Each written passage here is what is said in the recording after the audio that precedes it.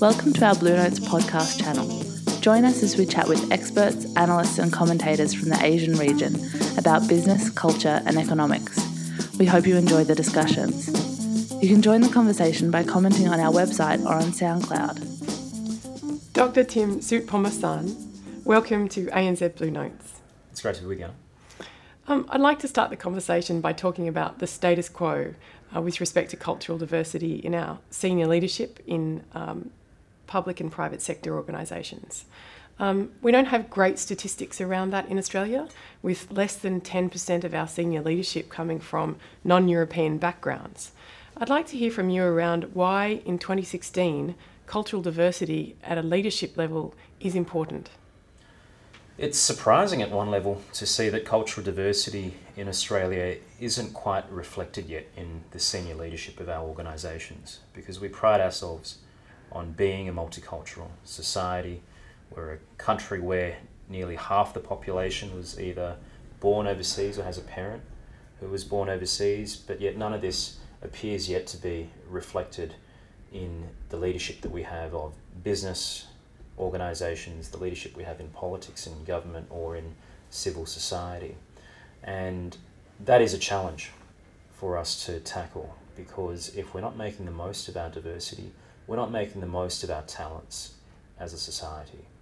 If we're serious about our multicultural character, then we should be celebrating our diversity not only in the form of food and festivals, we should also be harnessing that diversity of talent that we have. So welcoming cultural diversity not only in the lunchroom or the lobby of our organisations, but also having diversity in the corridors of power.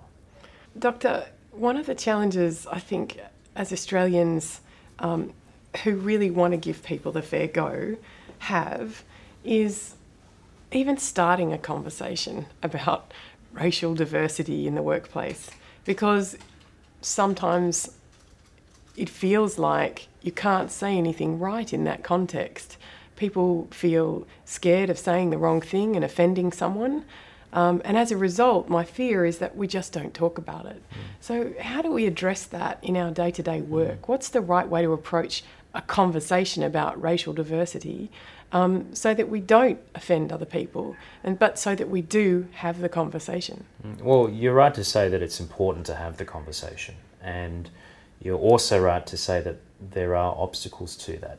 It really helps to think about these issues first and reflect on them, so that when the opportunity does arise, you have a certain confidence in how you're going to conduct that chat or that conversation. I'll give you an example. I fly a lot in this job, and I will frequently encounter flight attendants at the boarding gate who will struggle with my surname, which is long and polysyllabic, and I get a number of responses. Some flight attendants will attempt to pronounce the name, and some of them will get it close to right or absolutely right. Others will pause and ask me how to pronounce the name before making an attempt, and then others won't even try at all. Now, I suspect that those who aren't trying at all to pronounce my name could well be doing so because they're afraid of getting it wrong. But in fact, the signal that can send is not necessarily a positive one, because I'd much prefer it for people to try and pronounce my name and get it wrong, or at least ask me how it's pronounced. And that, I think, is a good illustration. And sometimes the best way of broaching a subject is simply to ask someone whether they're happy to talk about something or whether you can ask a question.